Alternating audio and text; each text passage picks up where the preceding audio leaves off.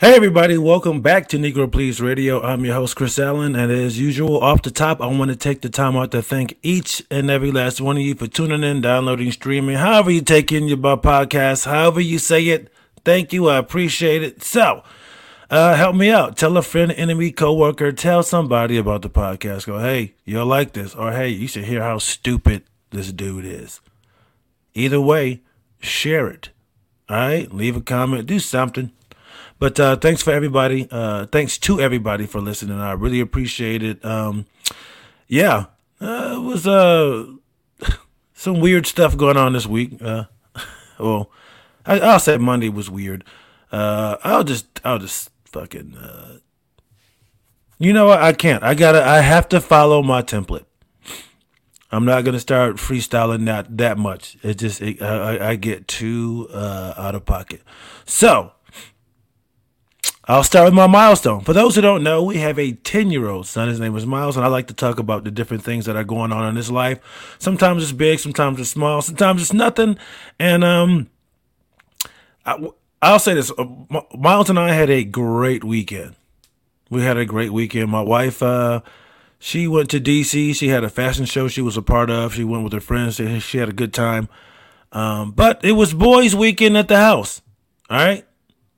So Friday night we just kind of hung out. We watched some TV, played some games. You know, we had a wonderful evening. And then Saturday I was like, we have to do something. I was like, it's just me and him. We barely get this father son time. The whole house to ourselves. Let's do something and try to make it special. And to be honest, I'm a little hesitant because I know he doesn't really like going out and doing too many things, but I have to tell myself just to be patient. He's probably going to ask a lot of questions, and it's not that he's because he's being an asshole. He just has to have information. When I keep that in mind and I don't see it as like, why are you challenging this? Let's just have a good time. He just really honestly wants to know. Everything's fine.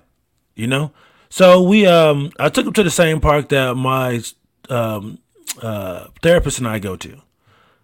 And there was a little concern, like, what if I run into him? It might be weird. I don't know what to do, but that didn't happen. So I go, hey, man, we're going to go to the park. And he wanted to know how far is it, how long we're going to be there, what we're going to do, what's it going to look like. He's just asking all these questions. And I go, look, it's about 25 minutes. We're just going to walk around for a little bit, get some fresh air, and we'll come back home, man. Okay? We'll come back home. So we get there, and he seems to be a little weary, hesitant. He was out of his comfort zone. So, a little bit of complaining at first. And I'm just learning to just kind of ignore it and just go, hey, man, it'll be fine. It's just like, we're just going to go for a walk. Just let him say what he has to say. Let him express himself. I don't need to react to it. I don't need to say anything to it. Just let him get it out. And we went on a nice walk. And guess what, everybody? My man had one of the best times of his life, just walking around the park. He had a scooter, so he's up ahead of me. He's going around people. He's jumping. He's having a good time. And he's really realizing how beautiful the actual world is, because he loves Minecraft. He loves building. He loves worlds and stuff like that. But the motherfucker don't like going anywhere. He don't like doing nothing. And he was just like, man, this is like Minecraft, but in real life. I'm like, yeah, man, this is what, this is it. He goes, man, what if everybody, came outside? And I was like, yeah, that's the whole thing. That's what they try to do. They try to get people to get outside, to get off the computer, to get off the phone, to get off the TV, and get outside and see some things. And he had a really, really good time. He asked a lot of questions about nature. He's always, he has a thing for lines like I do. Not cocaine, you assholes, but just like he even as a small child, he would see letters and stuff in shapes and lines and stuff, like and say you're walking down the sidewalk and you see a few cracks in the side on the ground. He would look at those cracks and go, oh, there's a V, there's an E, there's a W, here's a Y. He's always done that. I mean, even when he was 2, he would do this. I mean, he's always looked at things from multiple angles. And so we did that. We kind of played this alphabet game. We go, okay, let's see if we can find all the shapes of the alphabet in nature. So that just got us to looking around and talking and stuff and really examining things.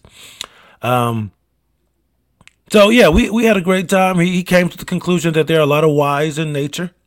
I told him that was kind of ironic because we are always asking why. But on the way back, there's part of the trail where it kind of there's kind of like a little walkway down to the water. It's not really a real walkway, but you've been on park trails before where like enough people have gone off the trail and down to the bank of a stream or something where it kind of creates like this step over time because it's just been worn down and just a series of roots kind of act like steps. So I walked down that. And I got to be honest, man, I thought he was going to be very, very hesitant to do that because there were some sharp rocks on the edge and, it looked a little sketchy, especially if you're not an outdoor person, you go, I'm not climbing down this thing. I would say it was maybe a 3 to 4 foot drop. And he really doesn't do outdoorsy shit. So I was like, I don't know if he's going to want to jump down here, all these rocks, the roots, and, he might just be weird about it. But I go down there, and he sees me, and look, he did not hesitate. Did not hesitate. That boy came running down that little staircase thing and to the bank of the water. And the water is pretty shallow where we were. I mean, we're talking just a few inches to maybe a foot where we were, maybe. And there's some rocks out there. And you can get out to the middle of this, the Rivanna River. I think that's what it is, Rivanna River. And so I see him, he's throwing rocks in and stuff, and I start going across these rocks. And I'm thinking like, okay, I'm not going to try to force him. I'm not going to say anything. I'm just going to come out here, and if he follows me, he follows me. And guess what? He follows me out into the river on these rocks. And we're throwing rocks, and we're laughing and stuff. We take a selfie. I take a picture of him. And I go, hey, man, turn around and look where you are. And he turns around and we're surrounded by water. I go, look, man, you're in the middle of a river. I was like, did you think you would ever walk out into the rocks into the middle of a river? And he was like, no, I didn't. I go, look at that. You didn't even think about it, man. You just kind of did it. I was like, I'm really proud of you, man. You're really stepping out of your comfort zone. And, on the way back, man, we still talking. We're having a good time, but we're laughing and we get back to the car and he goes, you know what, Dad? He goes, I make these things up in my head to be really, really, I make things up in my head to be really, really bad or it's going to take a long time or, I just make things seem like they're going to be way worse. And he goes, I had a really good time today. That was really fun. We got to bring Mommy. She has to see our secret spot. Because after we went down there, he was calling that area our secret spot, and he really liked it, and it just felt good to actually be able to feel like I'm connecting with my son, and a lot of it is me. I can't take questions as challenges, and if I'm anything like my dad, and vice versa, we can get, our patience can run thin. And look, all parents, and the thing, people, you're probably thinking like, why are you fucking stammering and stutter? I don't want to say this in the wrong way at all. 'Cause my dad's a great guy, but there were times where there was a lack of patience, but I also understand as now being an adult, it's just like, you can only put up with so much shit from your kids. It's just like, all right, I've had enough of the jerking around. What do you want? You had a long day at work, you got stuff going on. And just every once in a while I would ask a lot of questions. And my dad is just like, look, let's get stuff done kind of guy. And I think that would frustrate him at times. Me asking all these questions, just assuming I'm having an attitude about things. And yeah, I know how that affected me. And again, I'm not saying my dad was a bad person or a bad dad or anything like that, but there were times where there was a lack of patience because I was asking a lot of questions and they were taken a certain kind of way. Like I was just being combative. I didn't want to just like, no, I just want information. Like, why can't I ask questions? Sometimes asking questions was just seen as a challenge to authority and a waste of time. Like, let's just get this done. Let's just do it. And that's not always effective. But I also understand as a parent, there's sometimes where like I tell I was like, look, there are going to be days where we can't ask questions. We just got to get this done. But even that was, from my knowledge, and I'm pretty sure we could have had these conversations, my dad and I, but I don't remember them. And it wasn't all the time. Like I said, it was just times where it was just a lack of patience. I was probably asking a ton of questions. And that can be annoying. And that's why I said earlier, I really have to talk to myself and go, hey, do not take these questions as challenges. Just answer the questions and move on. Okay? And I did that day, and we had a great time. And I understand that's not always going to be the case. It's not always going to be the case. So we have a great time at the park. And honestly, man, I was looking to maybe spend maybe a half an hour out there. And we ended up being out there for an hour and a half. And I decided to push it. I go, hey, man, you want to get... I know he likes noodles. I go, hey, man, let's get some noodles, man. Let's get some ramen, some real ramen. And we went to a pho place before, and he didn't really care for the pho. And I go, you know what? Let's try the ramen. And we go to a ramen spot. He liked it. And it's this place called Iso Iso Ramen here in Charlottesville. Pretty good. Actually, really good. I got the spicy ramen bowl. The broth was excellent. That shit had body. It had layers. It had a lot of flavor. I always hear people say, man, this broth's got layers. It's got this. I never understood that. But with this, it was like there were multiple flavors and depth of flavor to this broth. Because we've all had canned Campbell's soup. It's just, just salty water. Not really a lot of flavor and shit. But this was like, man, you could taste the love and care and the love that was put into this broth. It was excellent. And, I lost my mind at this place. They had a fucking robot. They had a robot waiter. And my son loved this shit. It was really, really cool. But let me say this. The way my son looked at that robot, I can guarantee you sometime in the future, people will be fighting for robot rights. I mean... It's gonna happen. I could tell he was like, this thing is dope. This is amazing. I mean, you had to see the look on his face. He was just like, he was mesmerized by this thing. And then we talked about like, oh man, that robot's pretty cool. I go, man, somebody had to code that robot because he loves coding. He loves that kind of stuff. He's into computers. And when I said somebody had to code that robot, he was just like, yo, like that is something I would definitely be into. Like he was, you could tell, like seeing that robot changed something for him. And I was like, man, if he looks at this robot like this, there's millions of kids all over the place. They're going to love these things and they're going to want these things to be treated like people. It was just so weird. When I saw it, I was just like, oh my God, this is going to be a problem. We're going to have robotic civil rights movies.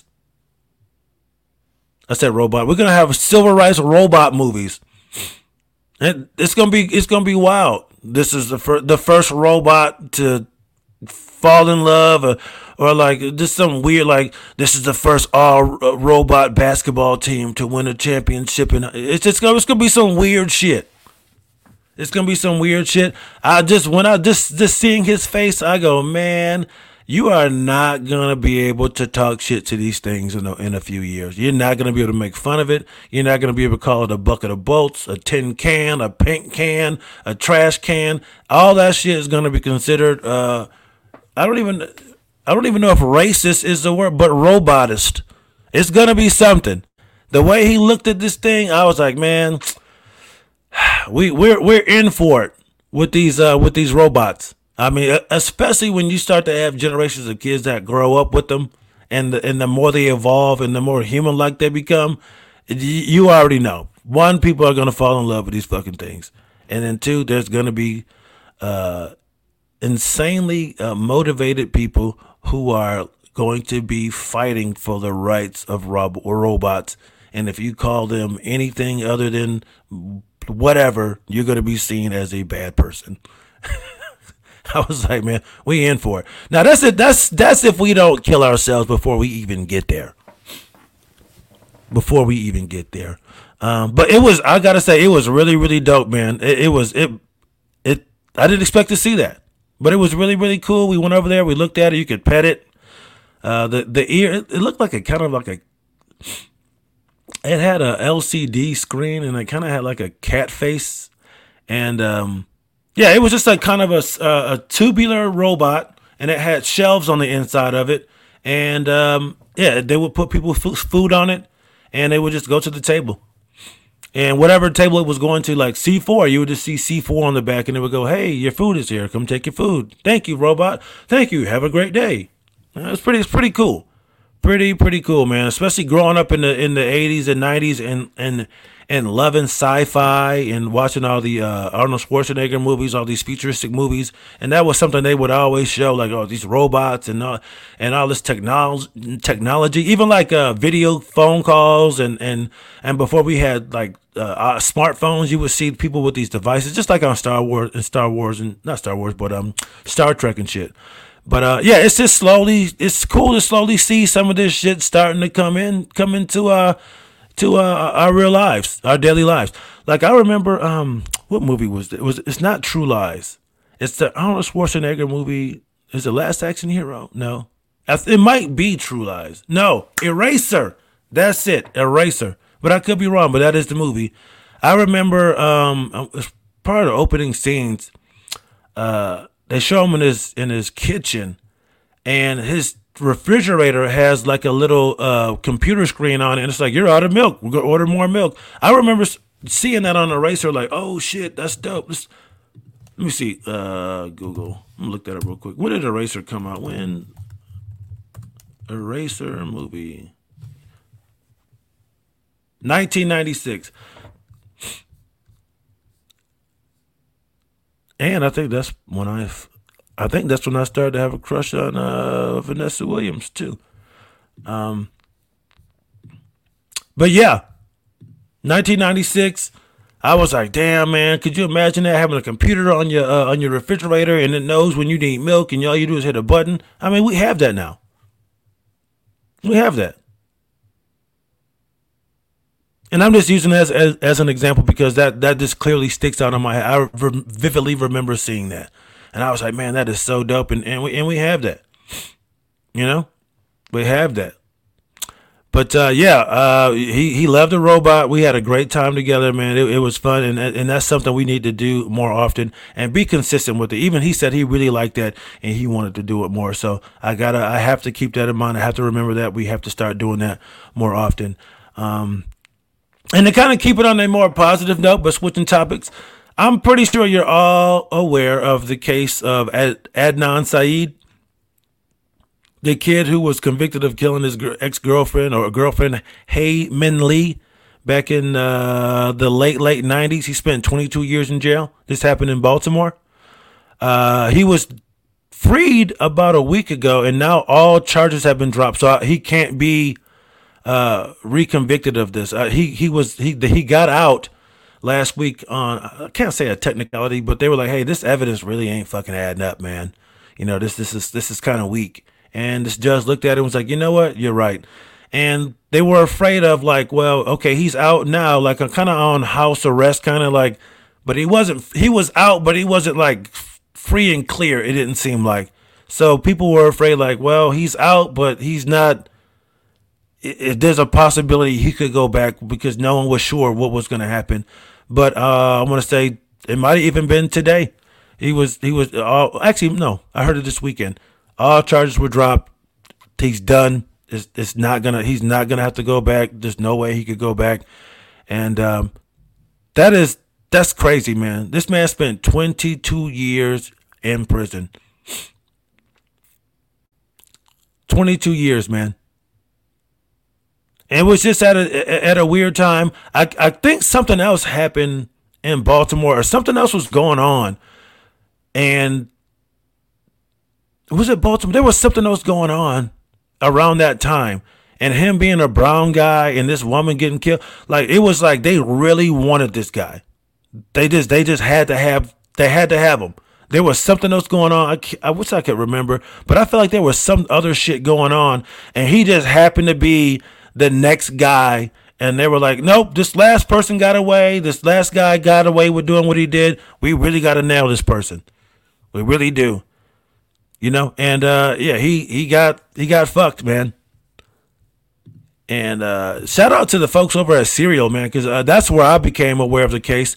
Is the Serial podcast, which aired in Serial podcast. Adnan, there you go. When did this one come out? This came convicted in 1999. I'm trying to see. It doesn't say. I gotta see if I can find another one. I can't remember. Oh, maybe. Oh, here it is. 2019.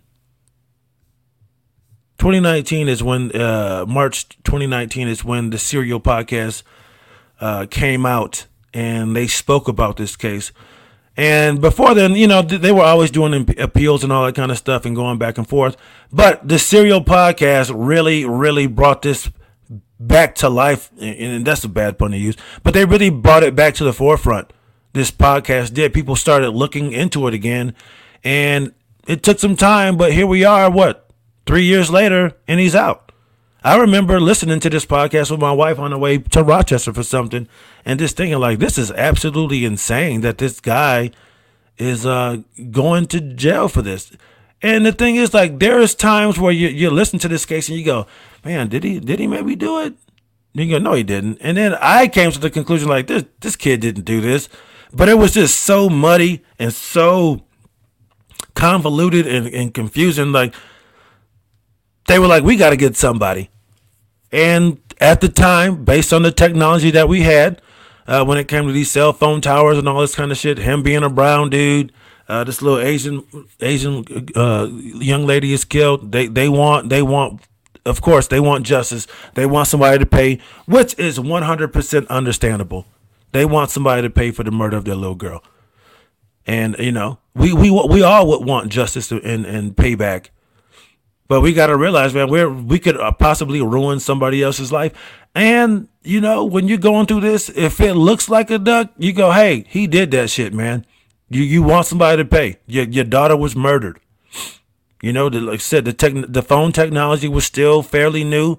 So they could kind of massage it and make it sound like this person was in an area, you know, talking about the pinging of the cell phone towers and all this kind of shit. This is before people knew anything about that. And so it sounded good to go, oh, that's kind of hard to, you know, it's kind of hard to argue against that. You know, these cell phone towers, again, people didn't have the technology. People didn't have the knowledge about the technology. And again, you could just massage it and make it sound like these things were very, very accurate to a certain location when we all know now that's not very true. It's not very true. And it's just like if you're on that very, very outer edge of that cell phone tower, you could be anywhere in the radius of the reception of that tower. You could be on the opposite end. You could be on the very northern tip of the range of that cell phone tower. But this crime happened on the very southern tip.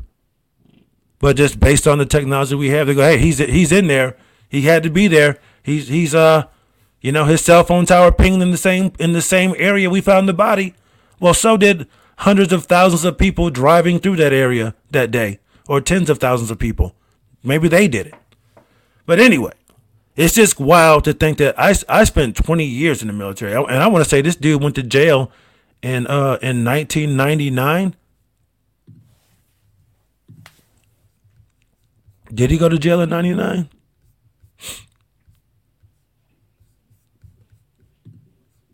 But basically, the entire time frame that I was in the military, traveling the world, got married, moved all over the United States. I did all kind of things. This man was sitting in jail for some shit he didn't do. It's crazy.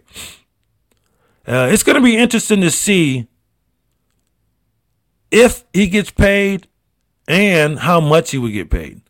I mean, for 22 years, I think at a minimum, $1 million a year. At a minimum, I would say if it ain't at least 22, but we would have to round it up to 25. But if it ain't at least $22 million, it's bullshit. It's bullshit. 22 years in prison. Me, I'm looking for a 9-figure settlement. Yeah, you heard me, a 9-figure settlement. If I went to jail for 22 years for some shit I did not do, I want at least $100 million. I think that's fair. But $1 million a year, that is, even for me to even sit down and begin to even talk with you about some shit like that, you're gonna pay me at least $1 million a year. But what I'm looking for is, like I said, 9 figures, and I'm not talking 100 million by itself, just not 100 million. Look, honestly, man, I am asking for $250 million. Fuck it. Yep, I'm asking for $250 million for being in jail for probably, maybe, I can't even say a quarter of my life, almost half my life, a third, maybe a third. Yes.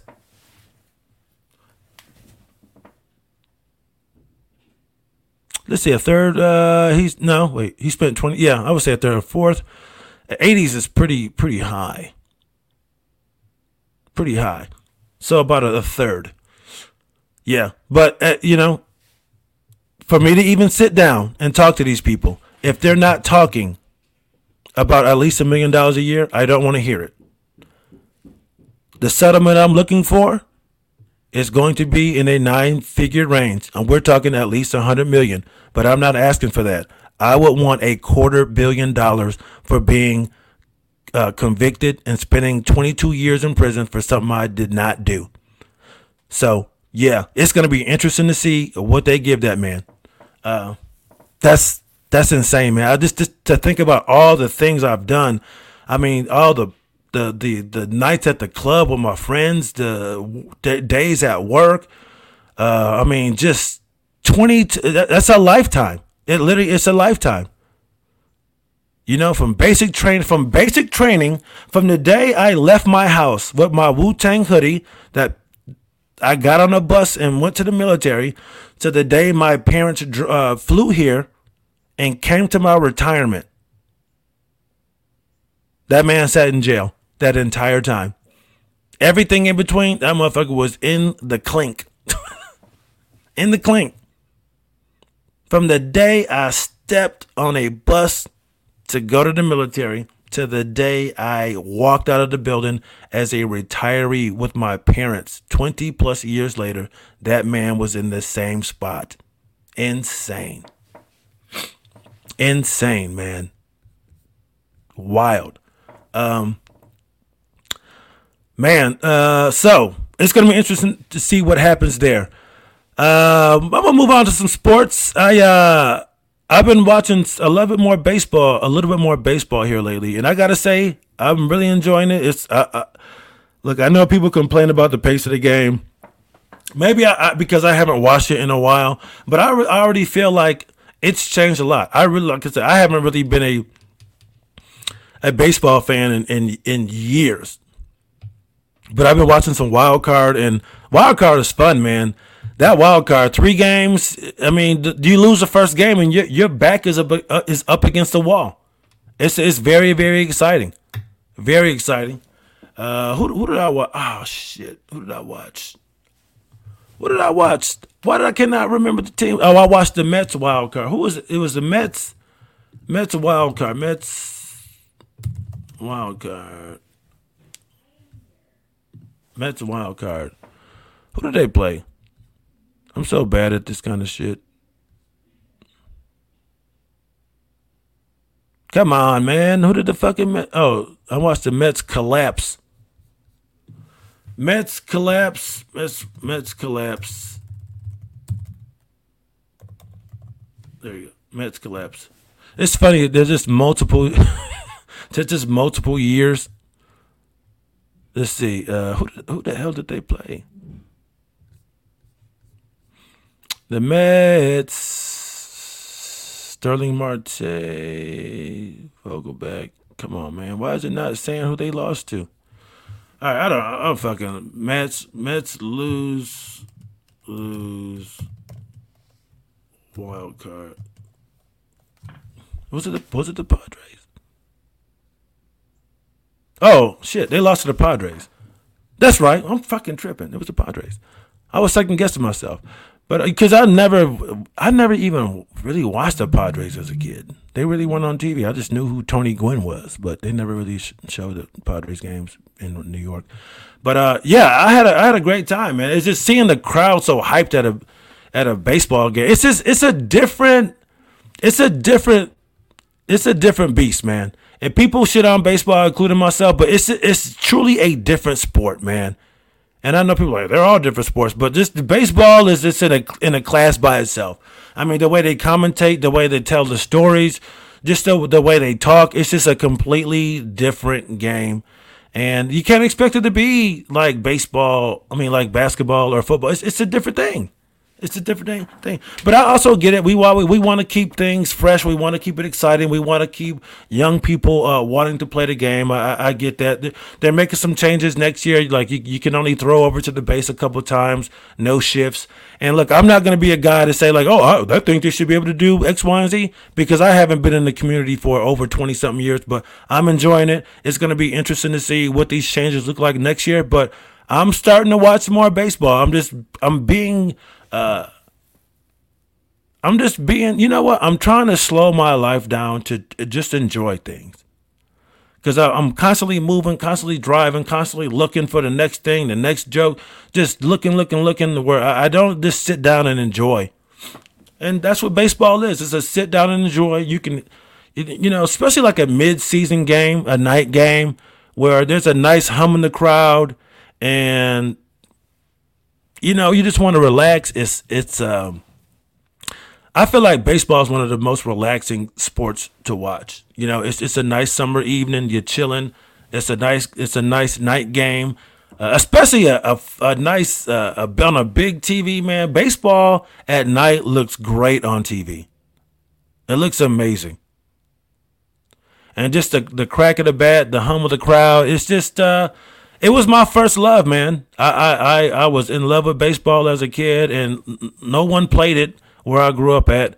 So I kind of switched to basketball, man. But I've always loved baseball, and it's the love is starting to come back. I'm starting to really see why I left the game, man.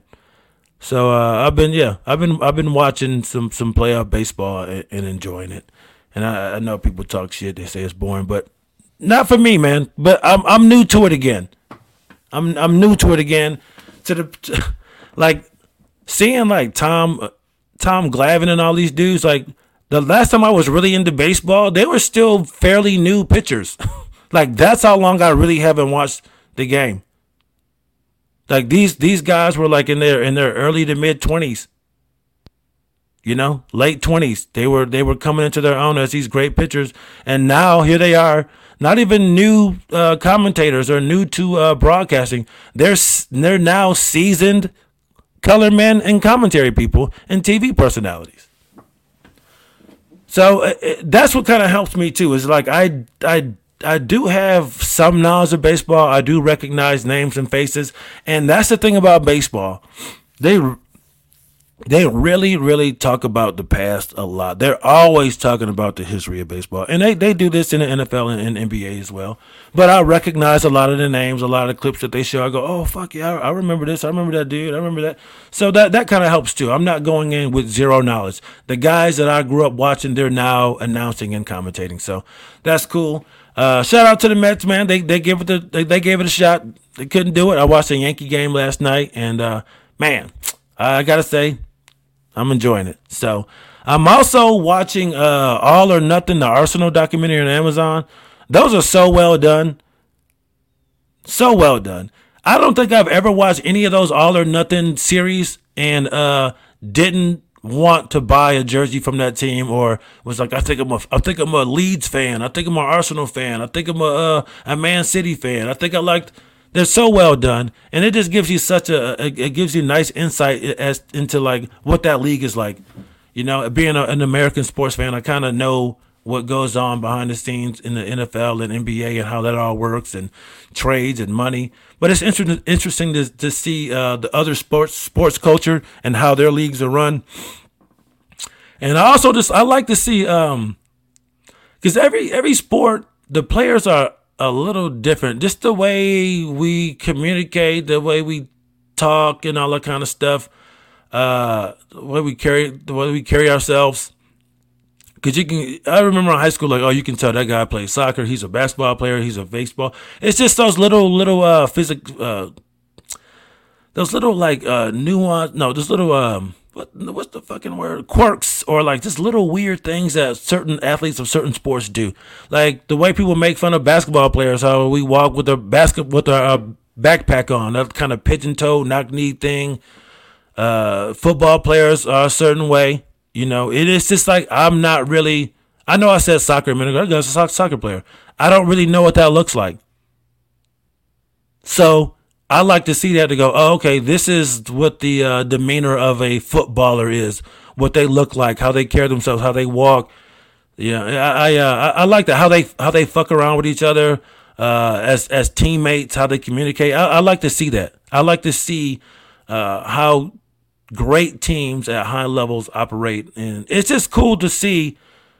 No matter what sport it is, it's still just a bunch of dudes or a bunch of young ladies who are kids at heart, who love a game, but now it's real. You know what I mean? It's like they're professionals, and that is something that I'm really starting to understand watching a lot of these sports documentaries. When they say, "Oh, that guy's a professional athlete," that's a professional athlete. We hear professional athlete, and a lot of people just think like about the jersey and them playing the game, but no, they're a professional athlete. Professional athlete. And when you watch these documentaries, you go, oh, fuck. This is what they mean by professional. Just listening to them talk about how they prepare as a team and as an individual. I'm talking off-season stuff. I mean, they're professionals, man. Like, I mean, look, I loved basketball. Okay, I mean, I absolutely loved it. Anybody can tell you that knew me, I absolutely loved it. It was my life for a long time, and I was never really good. I wasn't going anywhere with that, right? And then you look at all these dudes that are actually good, that are going to these camps, and they're getting these, they have these trainers and people that want to work out with them. And once they realize, like, oh, I have an opportunity to go to this high school where guys get to go to D1 schools, they start practicing. They start working really, really hard at a young age just to do that shit. You know, then you make it to high school. Through high school, you're playing well, and next thing you know, hey man, there's some serious colleges looking at me, man. I got to step it up again. Then these motherfuckers get to college and they go, man, I thought I worked hard before, and they get to college and they see that on another level. That's when a lot of these do. Actually, you know what? It's probably not as, I can't say that. Because there's a lot of camps and stuff that are known now. Back in the day, in the 90s and stuff, there were camps and all that kind of stuff. But I wasn't privy to any of this stuff. They had AAU, they had elite basketball, but it just, I didn't really know much about the world. It wasn't mainstream. But now with all these elite teams and trainers, and it's pretty mainstream. So, saying all that. You play well, like I said, you play well in high school. You get some serious colleges looking at you. And I would say, what I was going to say is, for some people, especially back in the day, I've heard these stories. They go, hey, man, when I got to college, I didn't know Like this was what D1 basketball was really like. Like I thought like I'm going to be one of the best dudes here. And they get there and they realize like, oh, I'm just another guy that's super fast that can get his elbow over the rim. And you realize like, yeah, almost everybody on the team can do that, man. Like that's not special anymore. You start to realize like, oh shit, man. Okay. I'm starting to, my skill level is starting to be matched with more and more people. And this is where you have to separate yourself and do even more work. And then say you're that good and you start getting looked at by the league. And then those dudes, they get to the league and they're like, yo, I thought being a college athlete was tough. I thought that working with Coach K at Duke or these certain colleges that have a reputation for putting out elite talent, I thought that was tough. Man, I didn't even know that you could take it to another level. And they say, and you make it to the league, that's where the work starts. And you've already busted your ass for the last, and what, anywhere from 19 to 22 years. You've been working your ass off. You're running, doing drills, AAU travel team, all this shit, just to get to the league and go, oh, the work is just starting. And I'm really seeing all that in these documentaries, man. Like what it really means to be a professional, to be elite. And I love watching these stories, these documentaries about people achieving their dreams. Like I just watched the Ben Simmons documentary. I know it's been out for quite a while. I think it came out in 2015. But like I didn't know that he had to move here as a high school freshman by himself.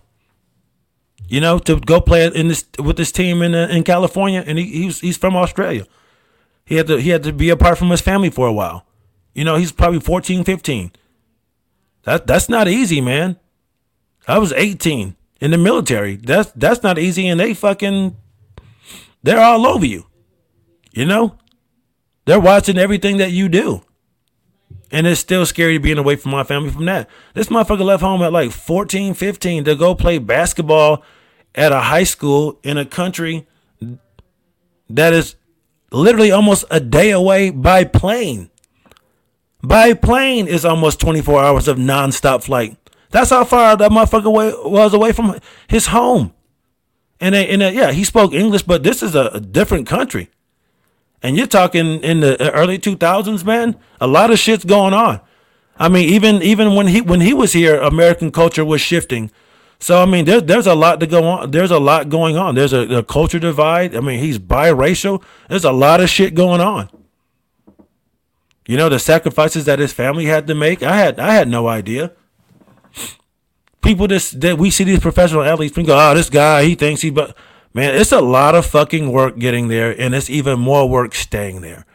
And I'll say all that to say, man, it's just like I as much as I like watching this kind of stuff, it's also a problem.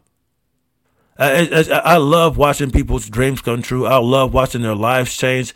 Just the look on their face to go from like, struggling every day or month to month to like, you make it to the league, and that problem is now solved. You can now take care of your family forever.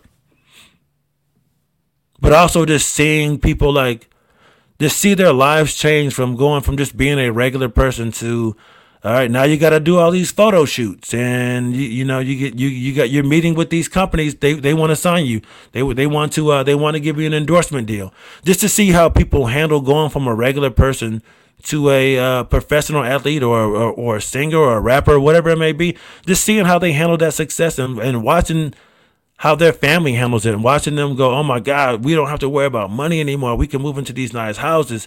I just think it's really, really cool. And just to see how happy they are. And I just love watching people's dreams come true, man. It's really dope. But I noticed for me, that's also a problem. I'm watching other people's dreams come true. And a lot of times, like the fear of failure, man, it can be crippling. And I have to tell myself, like, hey, you're talented. You can do what you see other people doing. You have what it takes to be, a better comic. You know what you need to do. but again, the fear of failure can be crippling. And that is one thing that is very, very prevalent throughout all of these documentaries I've watched over the last few months. You can't have that shit, man. You can't have the fear of failure hold you back, because that's exactly what it will do. You have to be fearless. And that's something I'm working on. And the thing is, people say that shit so much to where it just sounds corny.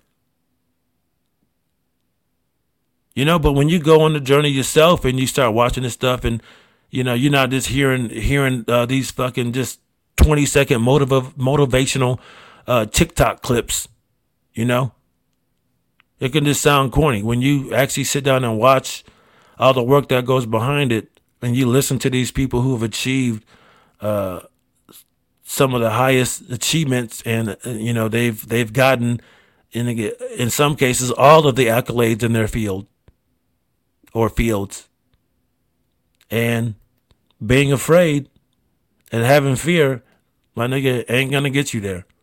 So that's just something I gotta work on. You know, you can't be afraid to fail. You gotta step out there and take that risk. But yeah. Holy shit, this has gone on way much longer than I would have liked.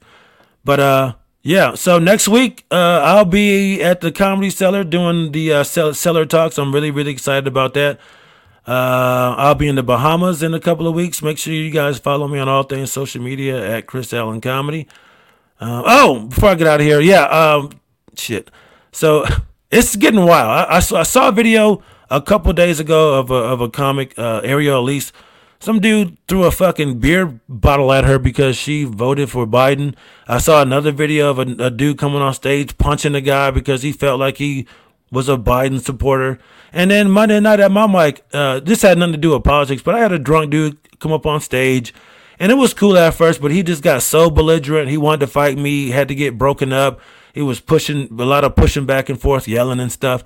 But it was just one of those cases where, like, the guy is drunk and everything is fine, and then you called him drunk, and then it's just a switch goes off, and then all of a sudden it is chaos. So, and he eventually turned on his friends when they tried to get him to calm down. Just a classic case of somebody being way too loaded, not being able to hold their liquor, and it got out of control. But yeah, it's wild out there, man. So be careful out there. And if you're too sensitive for comedy, left or right, stay your ass at home, man. And with that being said, there's the show. That's the show. I'm out. Peace. Have a good day.